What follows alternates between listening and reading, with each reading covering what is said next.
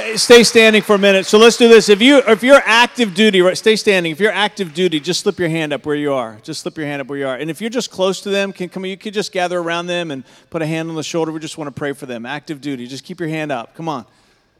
We believe in prayer at the City Life Church. Father, we just lift up these men and women to you right now. We thank you for their sacrifice. We thank you for their courage, and we just pray that you would raise up a hedge of protection around them, God. We pray that there would be divine intervention for them and those that they serve with, God. We pray, Father, that blessing would just be poured out upon their life. A good measure, pressed down, shaken together, running over, will be poured into their laps, as your word says. Fill them up, oh God, with the power of your Spirit in Jesus' name. Come on, and everybody said together, amen. It's good. All right, so come on, I have to make at least a couple of comments. How can I not? Right? So George Richak, he wins the Scary Mustache Award. He's got the I'm not letting my children around him mustache. So I don't think George is George here? I don't think George and Sharon are here, so crazy. And where's Tim Rogers? Is Tim in here right now? Is Tim in? He's in the back. He's in the back there. Did you see how long that cigarette was hanging out of his mouth? I mean, when I was growing up, I thought Virginia Slims were a woman's cigarette. I'm just saying. Oh,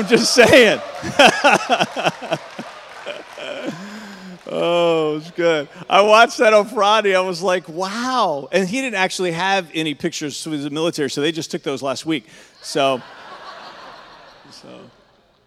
good. So we just thank the Walls family for just initiating that, putting that together, just absolutely rich. And again, for those of you that serve, just our hearts go out to you, and we're humbled by your sacrifice on our behalf. So, well, this is week 6. Have you been enjoying this series? This has been such a rich series for us as a church, City Life After Dark. And if you want to learn more about what that phrase represents and what it means, you can hop onto our website and you can get the podcast for the very first week, and we go into detail. But just in short, it speaks to something that often happens after church where everybody loves to get together, but it also speaks to who we are. It speaks to the culture of this church. It speaks to a resolve that we all share, that we've just decided we are going to stop denying ourselves some of our deepest needs. And one of the deepest needs that you and I have is to ask the questions that we carry in our heart about faith and spirituality. That we're going to be a congregation of people that is not afraid to say, I don't understand that, or I'm not sure I agree with that, or that confuses me, or I have doubts. That the City Life Church is a place where we say, come on, we don't have the answers to all your questions, but we know the one who does. So let's go on a journey and ask him together, because he's got all the answers that we could ever hope to have. We love this verse here in Luke chapter 9, verse 45. It says, but they didn't know what he meant, the disciples, in reference to Jesus after one of his teachings. Its significance was hidden from them, so they couldn't understand it. All of us find ourselves at times in life where we're a little bit perplexed. All of us at times find ourselves in life where we're reading the Bible and we say, I'm not sure I understand what that means. The first part of that verse is going to continue to define our lives. That's unavoidable. But the second part of this verse should never speak to you. It should never speak to me, and it's certainly not ever going to speak to the culture of our church. And they were afraid to ask him about it. We are going to be a church. That's part of what this series has been about, to say, come on, let's tackle some of the tough questions together. So every week we've been picking a question. Every week we've been dialing in on a question. Is it possible for me to be so heavenly minded that I'm not going to be of any earthly good? We wrestled with that one week. We talked about, can I rely on myself? And looking at the parable of the Good Samaritan. And so if you were with us last week, then you know that we took up this question. We're going to be on this one this week, and then we're wrapping up the series next week, continuing this with part 3. But what makes something a sin? Right? Haven't you ever asked yourself that? I mean, who gets to decide? Who gets to say this is right and that's wrong? I mean, some of it's pretty clear. Some of it, we understand. It's almost intuitive. There's something called a universal morality. You go to any country, and there's some rules that you can find from one culture to the next that have been around from the beginning of time. But then there's some other areas where we just say, well, why is that right? Why is that wrong? And so I'm sharing with you 5 questions that I ask myself when I'm facing this big question. And last week we talked about this idea of am I giving God the final say? That's where it's got to start for us. There's got to be a resolve in our heart that says, at the end of the day, no matter what I'd prefer, at the end of the day, no matter what I'd like, am I giving God the final say on the matter? And so tonight we're going to pick up with a second one, and then next week we're going to end up with the last 3. So the text that we've been looking at starting last week is Matthew 15, verses 1 through 20. Matthew 15, 1 through 20. And I'm not going to read that again for us this week, but if you're a note taker, we also put the notes up onto our website so you can download that as well. But I hope you spend some time reading this. We read through it together last week. And if you were here last week, you know that the conversation starts because Jesus is irritated by the religious leaders of his day. He's irritated that they have become OCD in regards to the keeping of religious traditions. So last week, right, we had some fun. I think that was one of the funniest participation moments that we've ever had in the history of the church. Are you with me? So we brainstormed together the OCD tendencies that we have. So, right, because nothing's ever sacred at the City Life Church, I have some gifts based upon some of the OCD tendencies. Janelle, I found you a travel lint remover right here. So Janelle, you can pass that down to Janelle. Janelle shared that it's bothersome to her whenever she's around people and they have lint on their clothes. And so she's developed this skill like a ninja to be able to remove the lint without you knowing that she touched you. So if you've been in a worship service and you thought that was the hand of God, it might have best been Janelle. Might have just been Janelle. All right, so what else do I have in here? Wayne and Denise aren't here, so they've having some issues with little Landon. But we got Wayne a pedometer. Because if you were here last week, you know that he shared, he made himself pretty vulnerable, so we're going to make fun of that. Which really isn't setting myself up for success for the participation moment that's coming in the service, right? So when he goes somewhere, he always has to do even number steps. He can't finish on odd number steps. So I've seen pedometers that show distance. This one counts the actual steps that you're taking. So if you've ever been in a conversation with Wayne, he's walking up to you, and then right at the very end, right, if he goes like this, he just had to get that last one in to get to an even number. So, all right. I have 2 more. I don't know if is Jasmine here? Is she here? I don't know if she's here. So she shared soon after Janelle that people who have messed up eyebrows bother her. So we made a rule last week for the City Life Church. You're allowed to pick lint off of people, but you're not allowed to fix their eyebrows. That's crossing a line. So we got her an eyebrow grooming brush right here. So, but if she tries to use this on you, you tell her I said that was wrong. So, all right, this is my last one. All the visitors are going, I hope it gets a little bit more substantive than this, right? All right, I promise. So I've heard of a lot of people have organized closets. I'm a very type A personality person, so I have a very organized closet. But last weekend was the first time I've ever heard of anybody organizing their clothes by the colors of the rainbow. So this is for Jessica Ashworth. This is a pony rainbow collection. And so these are all the ponies. So she can keep this in the nursery, right? So that if she's ever, there's Tyler right there. So that's for Tyler's lovely wife. So now I know nobody's participating later in the service. So I was out this week and I saw some of those, like, oh, we've got to buy those. Right? So Jesus here in Matthew chapter 15, he's upset with the religious leaders because they're more focused on people keeping traditions that really have no basis in truth. And it's gotten to the point where it's so burdensome on people that there's no freedom and liberty in their relationship with God. And I think he's also frustrated with them because they've conditioned people to just follow a set of rules. They've conditioned people. They've created a dependent relationship where they can no longer think for themselves. They come into a religious community and they just want someone to give them a list of rules. Tell me the do's and tell me the don'ts. And I think Jesus is saying, hey, that's not what this is about. Hey, are there some do's? Sure there are. Are there some don'ts? Most certainly there are. And we're going to get into some of those next week together. But Jesus is saying as a spiritual leader, one of your most sacred responsibilities is to teach people how to think for themselves, to teach people to wrestle with these questions with God and in community. And so that's what we're saying as a church. When we're trying to figure out the answer to the question, what is sin, that you don't have to say, if Pastor Fred doesn't tell me, I'm not going to know. No. Come on. That you're going to say, hey, I can walk through these same 5 questions just like he does, and I can come up with an answer. And part of that journey might be talking to other people. We're going to get into that a little bit later. But God wants you to be able to have a sense of confidence. I know how to work through the answers to these questions and come up with a good answer. And the first one last week is God has the final say. This one is this week, which I know comes as a little bit of surprise. Sin that expires. Now, I think out of all the 5 that we're going to look at, does God have the final say? Is this a sin that has an expiration date? And then the other 3 that we're going to give you next week. I think this one might be the one that might come as the biggest surprise. This one might be the one that if you had come up with your own list trying to anticipate what the 5 questions were going to be, this one might not have been on your list. So to get our brains and our hearts moving in the right direction, church is a participatory sport here at the City Life Church, or at least it used to be. What are some things that have expiration dates? Just in your everyday life, not in a spiritual sense. Derek? Milk? Driver's license? Did somebody have a hand up here? No? All right. Emily? Milk? Yes? Yogurt. Yes. Coupons. I know. Right when you want to use them, right? They're expired. Sandy? Credit cards. Expiration date. Somebody else? Kim? Medications. Yes. Cereal. Expiration dates. Somebody else. What else?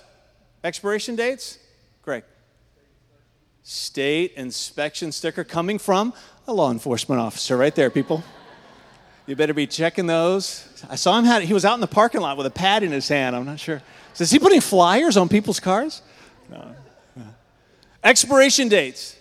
How many people use the sniff test when it comes to your milk, right? Yeah.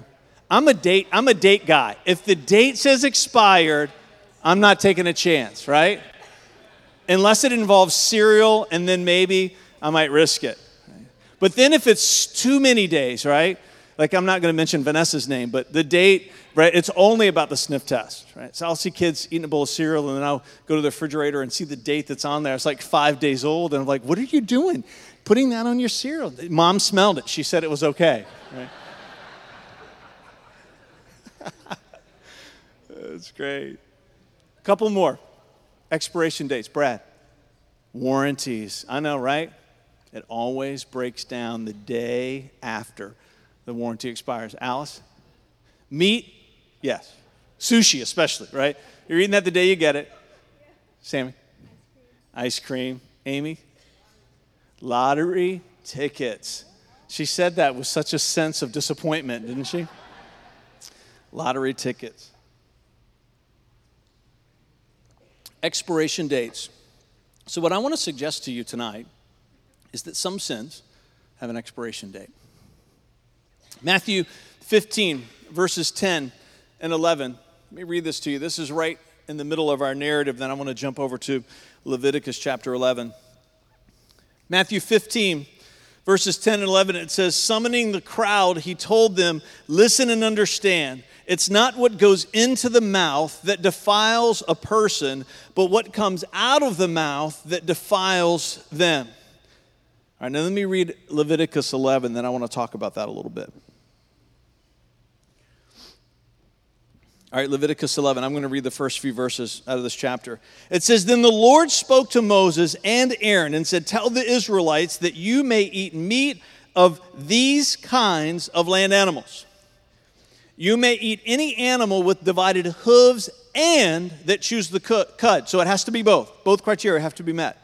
But among the ones that chew the cud or have hooves, you may not eat these. So if it has one or the other, it doesn't pass the test. If you eat it, it will defile you. It will be a sin. So then he goes on and gives us a list. The camel, though it chews the cud, does not have hooves, it is unclean for you. The hyrax, which is like a rabbit, though it chews the cud, does not have hooves, it is unclean for you. The hare, a rabbit, though it chews the cud, does not have hooves, it is unclean for you. Now see, if I had been a Jewish person living thousands of years ago, I'm good so far. Right?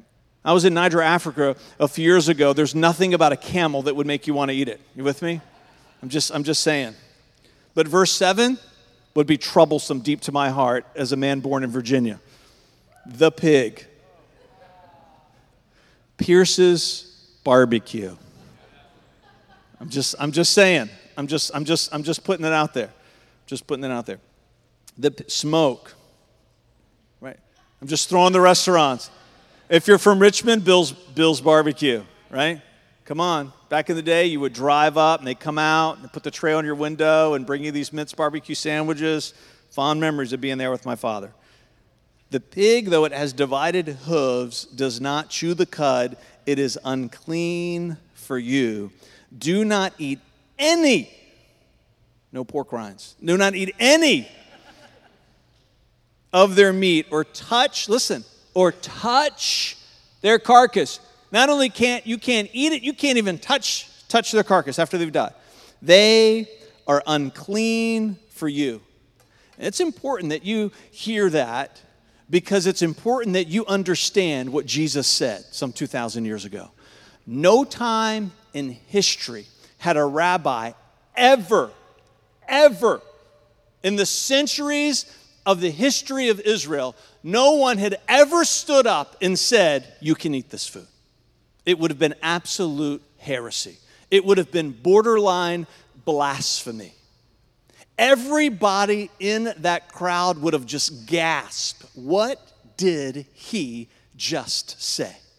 Everybody. And as you read this story, like we did last week, even his disciples came to him and said, hey, I think maybe you're just taking a little bit too far, right? How did they do it? They said, don't you realize that you've offended the Pharisees, right? They had to find a way to maybe do it that didn't seem like they were rebelling, but deep in their heart, they were saying, Jesus, I think maybe this time you've taken it too far. Now, we read what Jesus teaches here in Matthew 15, and we say, of course, right? We read that and we say, of course that's true. Of course what we eat doesn't defile us. Of course it's the words that come out. But the only reason you've got an of course is because you're standing on the other side of 2,000 years of history of that teaching being at play in the world. The only reason it's second nature for you, the only reason you can read in that and go, why were they confused about that to begin with, right? Because you've got 2,000 years of history of that teaching being in play in the church. But when Jesus said it, it's the first time ever that a religious leader who was a Jewish person in the first century would ever speak such words. All right, if you've got your Bible, you can turn to Acts 10.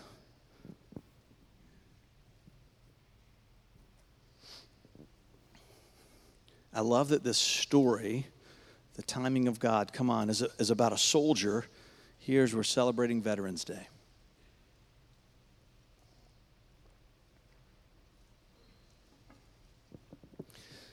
There was a man in Caesarea named Cornelius. I was wondering why that was so blurry. There you go. Somebody put something in my water, but it was just my reading glasses weren't on.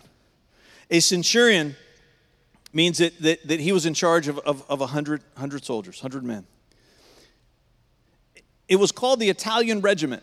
He was a devout man, and he feared God along with his whole household. He did many charitable deeds for the Jewish people and always prayed to God. At about 3 p.m, he distinctly saw a vision and an angel of God who came in and said to him, Cornelius. Looking intently at him, he became afraid and said, what is it, Lord? And he told him, come on, may this be said over all of our lives. Your prayers and your acts of charity have come up as a memorial offering before God. Could it be that we could strive to live such a life that would get God's attention? Now send men to Joppa and call for Simon, who is also named Peter. He is lodging with Simon, a tanner whose house is by the sea. You got to love the specificity here of this prophetic insight that he's getting. He doesn't know these people. He doesn't know anything about these people, right? And then here the angel of the Lord is telling him who to get to and where to go. Now, when the angel had spoken to him and had gone, he called 2 of his household slaves and a devout soldier who was one of those who attended him. And after explaining everything to them, he sent them to Joppa. You got to imagine how that conversation went, right? They're walking out going, Cornelius, right? Can you imagine being called in by your boss at work? Okay, an angel was just here, right? You're calling HR as soon as you get back to your desk, right? He's explaining this elaborate story that he's had a vision from God, and he's sending them on this faraway errand to get these people, but yet they go. Verse 9, the next day, as they were traveling and they were nearing the city, Peter went up to pray on the housetop at about noon, and then he became hungry and he wanted to eat, but while they were preparing something, he went into a visionary state. And he saw heaven opened and an object coming down that resembled a large sheet being lowered to the earth by its 4 corners. In it were all the 4-footed animals and reptiles of the earth, like the one that Mike Knoll had in the video, and the birds of the sky. And then a voice said to him, which was one of my all-time favorite verses in the Bible, "Get up, Peter, kill and eat." And all the hunters in the audience said, "Amen." Come on. Get up, Peter, kill and eat. No, Lord. Those 2 words don't belong together. You tracking? No and Lord. That was part of last week. God has the final say. "No, Lord," Peter said. This is important. "For I have never eaten anything common or unclean." And we don't know the exact timing. Church historians, they're not ever going to know for certain. But this is probably somewhere between 5 to 10 years after Jesus' teaching in Matthew 15. You tracking? Peter believed that Jesus was the Son of the living God, the Messiah, and now he knows for sure because Jesus has been raised from the dead and everything that's happened in the 5 to 10 years since his death. Jesus looked at Peter and said, "Peter, you can eat this food. You can eat it. I'm God on the earth. I'm telling you it's okay." 5 to 10 years later, what does Peter say? "I have never eaten anything unclean." Traditions that God wants to change sometimes hold us even beyond the liberty that he himself gives us. A second time, a voice said to him, "What God has made clean, you must not call common." This happened 3 times. And then the object was taken up, and that you think 3 is an accident? How many times did Peter deny Christ? 3 times, right? That's not a coincidence. Right? God's trying to get Peter's attention. God's trying to say to Peter, are you going to let me be the boss of your life or not? Or are you going to rely on your own understanding or not? Because the last time you did that, we know how that turned out.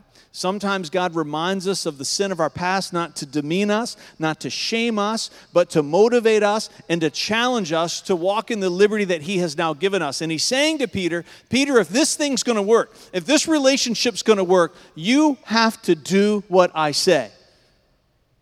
If you were at the marriage conference this weekend, you know that kind of conversation in your home isn't a good conversation. I'm just saying, I'm throwing that in for free if you weren't there. But in your relationship with God, that's the conversation that he has with you and I. I'm the boss, you do what I say. He has the final say. While Peter was deeply perplexed about what the vision, the vision he had seen might mean, right? He's still saying, I can't figure this thing out. The men who had been sent by Cornelius, having asked direction to Simon's house, stood at the gate. And they called out, asking if Simon, who was also named Peter, was lodging there. While Peter was thinking about the vision, the Spirit told him, 3 men are here looking for you. Get up, go downstairs, and accompany them with no doubts at all, because I have sent them. Peter's world is getting turned upside down. God's telling him, reminding him, there's nothing by way of food that can be sin to you. It cannot defile you. And not only that, I want you to go with these that I've sent. Now, the Mosaic Law is very specific about some other things, about their interactions with what would be called Gentiles, which is anybody who's non-Jewish. You're not allowed to be in their home. You're not allowed to touch their possessions. you're not even allowed to sit down and share a meal with them, even if you don't eat the food that's unclean. Strict rules, strict guidelines that every proper Jewish person would have followed. Peter is absolutely confused. You can eat this food, you can go with these people, you can enter into their house, that you can touch the things that they're going to give you by way of hospitality while you're there. All right, let's jump down to verse 28. Peter said to them, you know it's forbidden for a Jewish man to associate with or visit a foreigner. But God has shown me that I must not call any person common or unclean. And this is an important verse for us in this text because some people say because of this verse, the vision doesn't have anything to do with food. But I don't believe that because we interpret the Bible in light of the rest of Scripture. And because Matthew 15 is in the Bible, we believe that God is saying more than one thing. Oftentimes when God speaks to us, it has manifold meaning. It has many veins of truth that come to us. And so we know the first truth is God trying to break Peter free from this bondage of food. It's a sin that had an expiration date. And now, because of this verse, Peter is revealing to us that there was another understanding that the Holy Spirit brought to him, was that not only is food not unclean, but no person is unclean. You can eat anything you want with whoever you want to be with. It's a good day for Peter. All right, let's jump over to verse 44.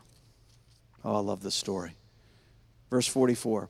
While Peter was still speaking these words, the Holy Spirit came down on all those who heard the message. The circumcised believers, that's people who would have been Jewish or who converted to Judaism.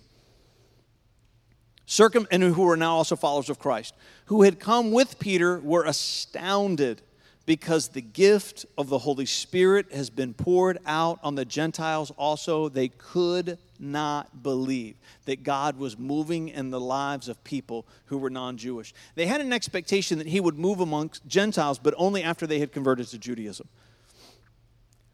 For they heard them speaking in spiritual language, or other languages, my Bible renders it, and declaring the greatness of God. Then Peter responded, can anyone withhold water, that's their water baptism, and prevent these from being baptized who have received the Holy Spirit just as we have? And he commanded them to be baptized in the name of Jesus Christ. Then they asked him to stay for a few days, and Peter said, yes, as long as there's going to be bacon. All right. Now you might say, Fred, that was for them. You found me some stuff in the Bible that had an expiration date, but the expiration date's recorded in Scripture. And I would say to you, fair enough. But if you turn to 1 Corinthians chapter 11, verses 4 through 6, this is the Apostle Paul himself writing a letter that he started at the church of Corinth, and he lays down his authority to correct something that they've stopped doing. Listen to this. This is beginning in verse 4. Every man who prays or prophesies with something on his head dishonors his head. But every woman who prays or prophesies with her head uncovered dishonors her head. Since that is one and the same as having her head shaved. So if a woman's head is not covered, her hair should be cut off. But if it is disgraceful for a woman to have her hair cut off of her head, or her head shaved, she should be covered. I'm going to actually keep reading. I'm going to keep reading here. Verse 7, a man, in fact, should not cover his head because he is God's image and glory, but a woman is man's glory. For man did not come from woman, but woman came from man. And man was not created for woman, but woman for man. And the marriage retreat goes into this text a little bit. It's chauvinism has twisted this stuff. This is why a woman should have a symbol of authority on her head because of the angels. However, in the Lord, a woman is not independent from man, and it goes on. But listen to what it says in verse 13. Judge yourselves. Is it proper for women to pray to God with her head uncovered? And jumping down to verse 16, listen to what Paul says. Serious business. Paul says, but if anyone wants to argue about this, we have no other custom, nor do the churches of God. Paul is saying there, don't argue with me on this. He said, I am the Apostle Paul, and I am telling you that we have set you free from many traditions. We have set you free from many of the things that God has said now expired, but this one has not. That's what Paul's saying. And when you study the history of the church, you know that the early church, that women, when they participated in the services, they had to have their head covered, right? Did you see a hat on Celeste today? Right? Did you see Vanessa reaching for a doily before she got up there at the end of the worship set? I dare say that not one of you in here tonight said, what are they doing? Now, you might find some churches that still practice that, and we're not saying anything disrespectful about them, but you're going to be hard-pressed to find a church that still practices that, because every one of those churches understand the principle that we're talking about tonight. There are times where God says that had a relevance and a meaning for a time, but it's not for today. And if we're not careful, if we don't embrace this principle that's plainly laid out for us in Scripture, we will find ourselves putting boundaries on ourselves that God never intended, which forces us into a world of legalism. But if we don't do it carefully, we will find ourselves giving liberties that we should not have, and then we're destined and doomed to a life of permissiveness. Now, you might say, well, Fred, this kind of conversation makes me uncomfortable. Hey, I hear you. But we should never violate the integrity of truth because of fear. We should never violate the integrity of truth for fear. Now, I'm not saying that you can go home with a pair of scissors and start cutting out all the parts of the Bible that you don't like, especially the parts on giving. You can't cut those out, right? You can't do that. That's not what we're talking about. That's not what we're talking about. We're not saying that you get to take this book and decide what you like and what you don't like. But what we are saying is this conversation about what is sin. It is a weighty conversation. There's a heaviness. It's not something that we should be flippant about. There's a sacredness to this responsibility that God has given the church to say, what is sin? And for us at the City Life Church, there are three parts of our journey of asking the question, what is sin, that are very important to us. The first one is this: what is this in light of the rest of Scripture? We always interpret the Bible in light of itself. We've got to ask ourselves the question, if it's something that has an expiration date, how does it affect the whole rest of the Bible? You've got to wrestle with that. The next one is this: in light of counsel, you cannot make these kinds of decisions by yourself. You cannot do it. That's part of the gift of the church. It's part of the responsibility of the church, is that there's understanding that we don't have that other people have, that we hold ourselves accountable, that we wrestle with it with one another. And then the counsel should also, which goes into this idea of in light of doctrines, what do people who are wiser than ourselves have to say about it? So any church that's out there that has zero affiliation at all always makes me nervous. Whenever I meet a pastor, one of the very first questions I ask is, hey, what's your connect? What group are you a part of? And the ones that say I'm not a part of anything, that always gives my heart pause. It always gives me a sense of caution to pursue a relationship with them, because I think that's a dangerous way to live. It's a dangerous place for a church to be and to have no accountability whatsoever. Last February, we made a decision as a church to join Elam Fellowship that's based out of Lima, New York, and there's a link to their website on our website. They've got a Bible college. They've got scholars. They've got a long-standing history of wrestling with questions like this. As a church, there's a sense of safety that we have because there's somebody that we're beholden to. There's somebody we're accountable to. There's somebody who we've given permission to tell us no. That's how we lead. That's how I lead as an individual, as a lead pastor, and it's how our church functions. If you've not given people permission in your life to tell you no, even just in your personal life, that's a dangerous way to live. It's how our governance team operates. It's how our church collectively operates. You can't make these decisions by yourself. But if you follow some of the patterns that are laid out for us and how you make these kinds of decisions, then we get to better answers when it comes to asking the questions, what is sin? We don't want to be a church that's legalistic, and we certainly don't want to be a church that's permissive. We want to be a church that gets it right. And if you're going to be a church that gets it right, sometimes you're going to make mistakes. That's part of the journey. But you've got to be willing to swallow your pride and acknowledge those mistakes that you make. But there's got to be something in your heart that says, I'm not ever going to be afraid to ask the tough questions. It's not what God has for you. It's not what God has for me. And it's certainly not what God has for this church. If you've been tracking with us in this series, you know that a beautiful part of this series are something called City Life Stories, that people have just been talking about their own personal journey that they've been on as a follower of Christ. And so tonight we get to hear from Deneen, who's part of our Williamsburg campus. She's working on her doctoral degree at William & Mary in education. So I want to introduce you tonight to Deneen Miller.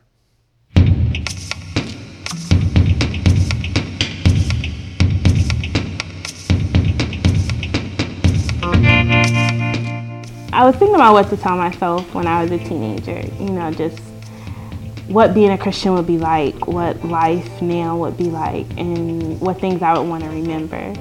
And I decided to put that in a poem. It was just like my testimony. It didn't seem like much, but it's what was on my heart.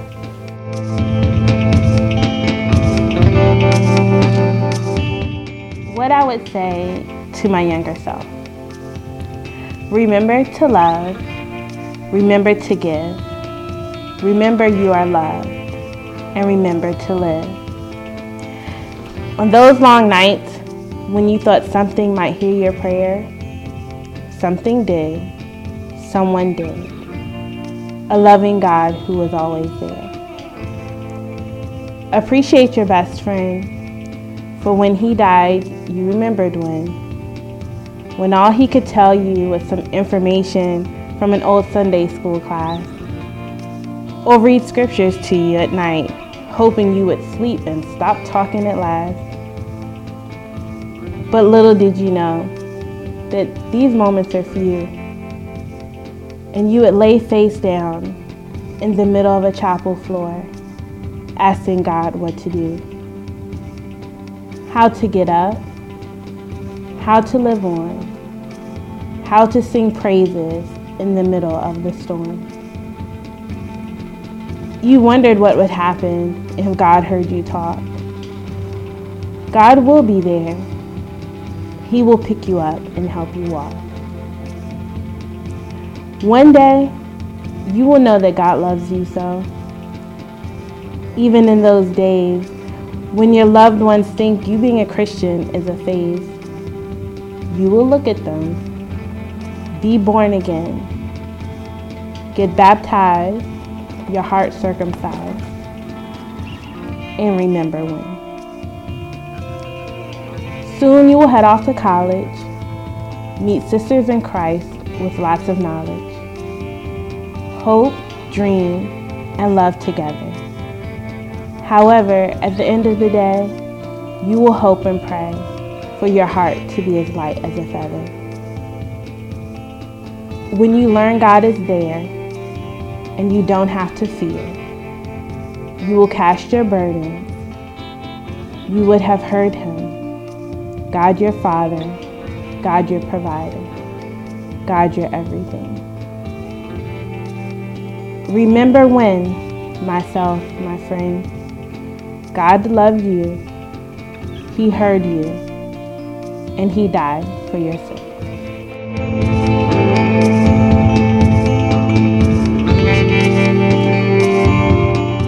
I wasn't raised Christian, but even as a young person, God gave me lots of dreams and words and thoughts. And now in Christ, I actually get to live those things out. I didn't know what life would be like now. And I wish myself then could see myself now.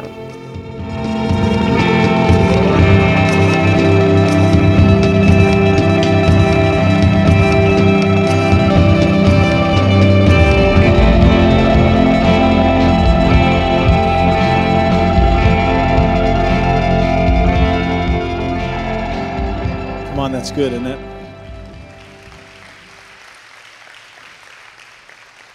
I'm going to invite the worship team to come back up. We've got another song we're going to do together tonight. You know, one of the questions that we gave people a list of questions that they could work off of, and before we did the City Life story, one of the questions that we said was, what if you could go back in time and tell yourself something? After all that you've lived, what if you could go back in time and tell yourself something then? What would it be? And so she writes this poem. Can you imagine? Can you imagine if that was possible? If who she was 10 years ago, 15 years ago, 20 years ago, she could read that from herself. I love that part where she says, I wish that the person that I was then could see who I am in now. I wish the person that I was then could see who I am now. How many of you, if that can happen for you, would the person you were then not recognize who that person is now? How many of you would say, that's not ever going to happen? Or maybe if some of you are honest, you would say, I hope I never become that person, whether it be for the good or for the bad. Those are powerful questions for us to wrestle with, because we can't go back in time and do that, but there is the time that's waiting for us in our tomorrows. We can't go back and do that in our yesterdays, but there are these days that lie ahead. And Jesus looks at you and I and he says, if you'll go on a journey with me, if you're willing to ask me your questions, I can't tell you that it's going to be easy, but I can say you're going to like where we're going. You stand with me. My favorite part in Deneen's story is when she said, what if God hurt me? What if he heard me when I talked to him? What if he heard me when I talked to him? As we worship him in this song together, it might be that you're here tonight and you have never talked to God. Or maybe it's just been a long time. God longs to hear the sound of your voice, and he's got an answer for every question you could ever ask him. Let's worship together.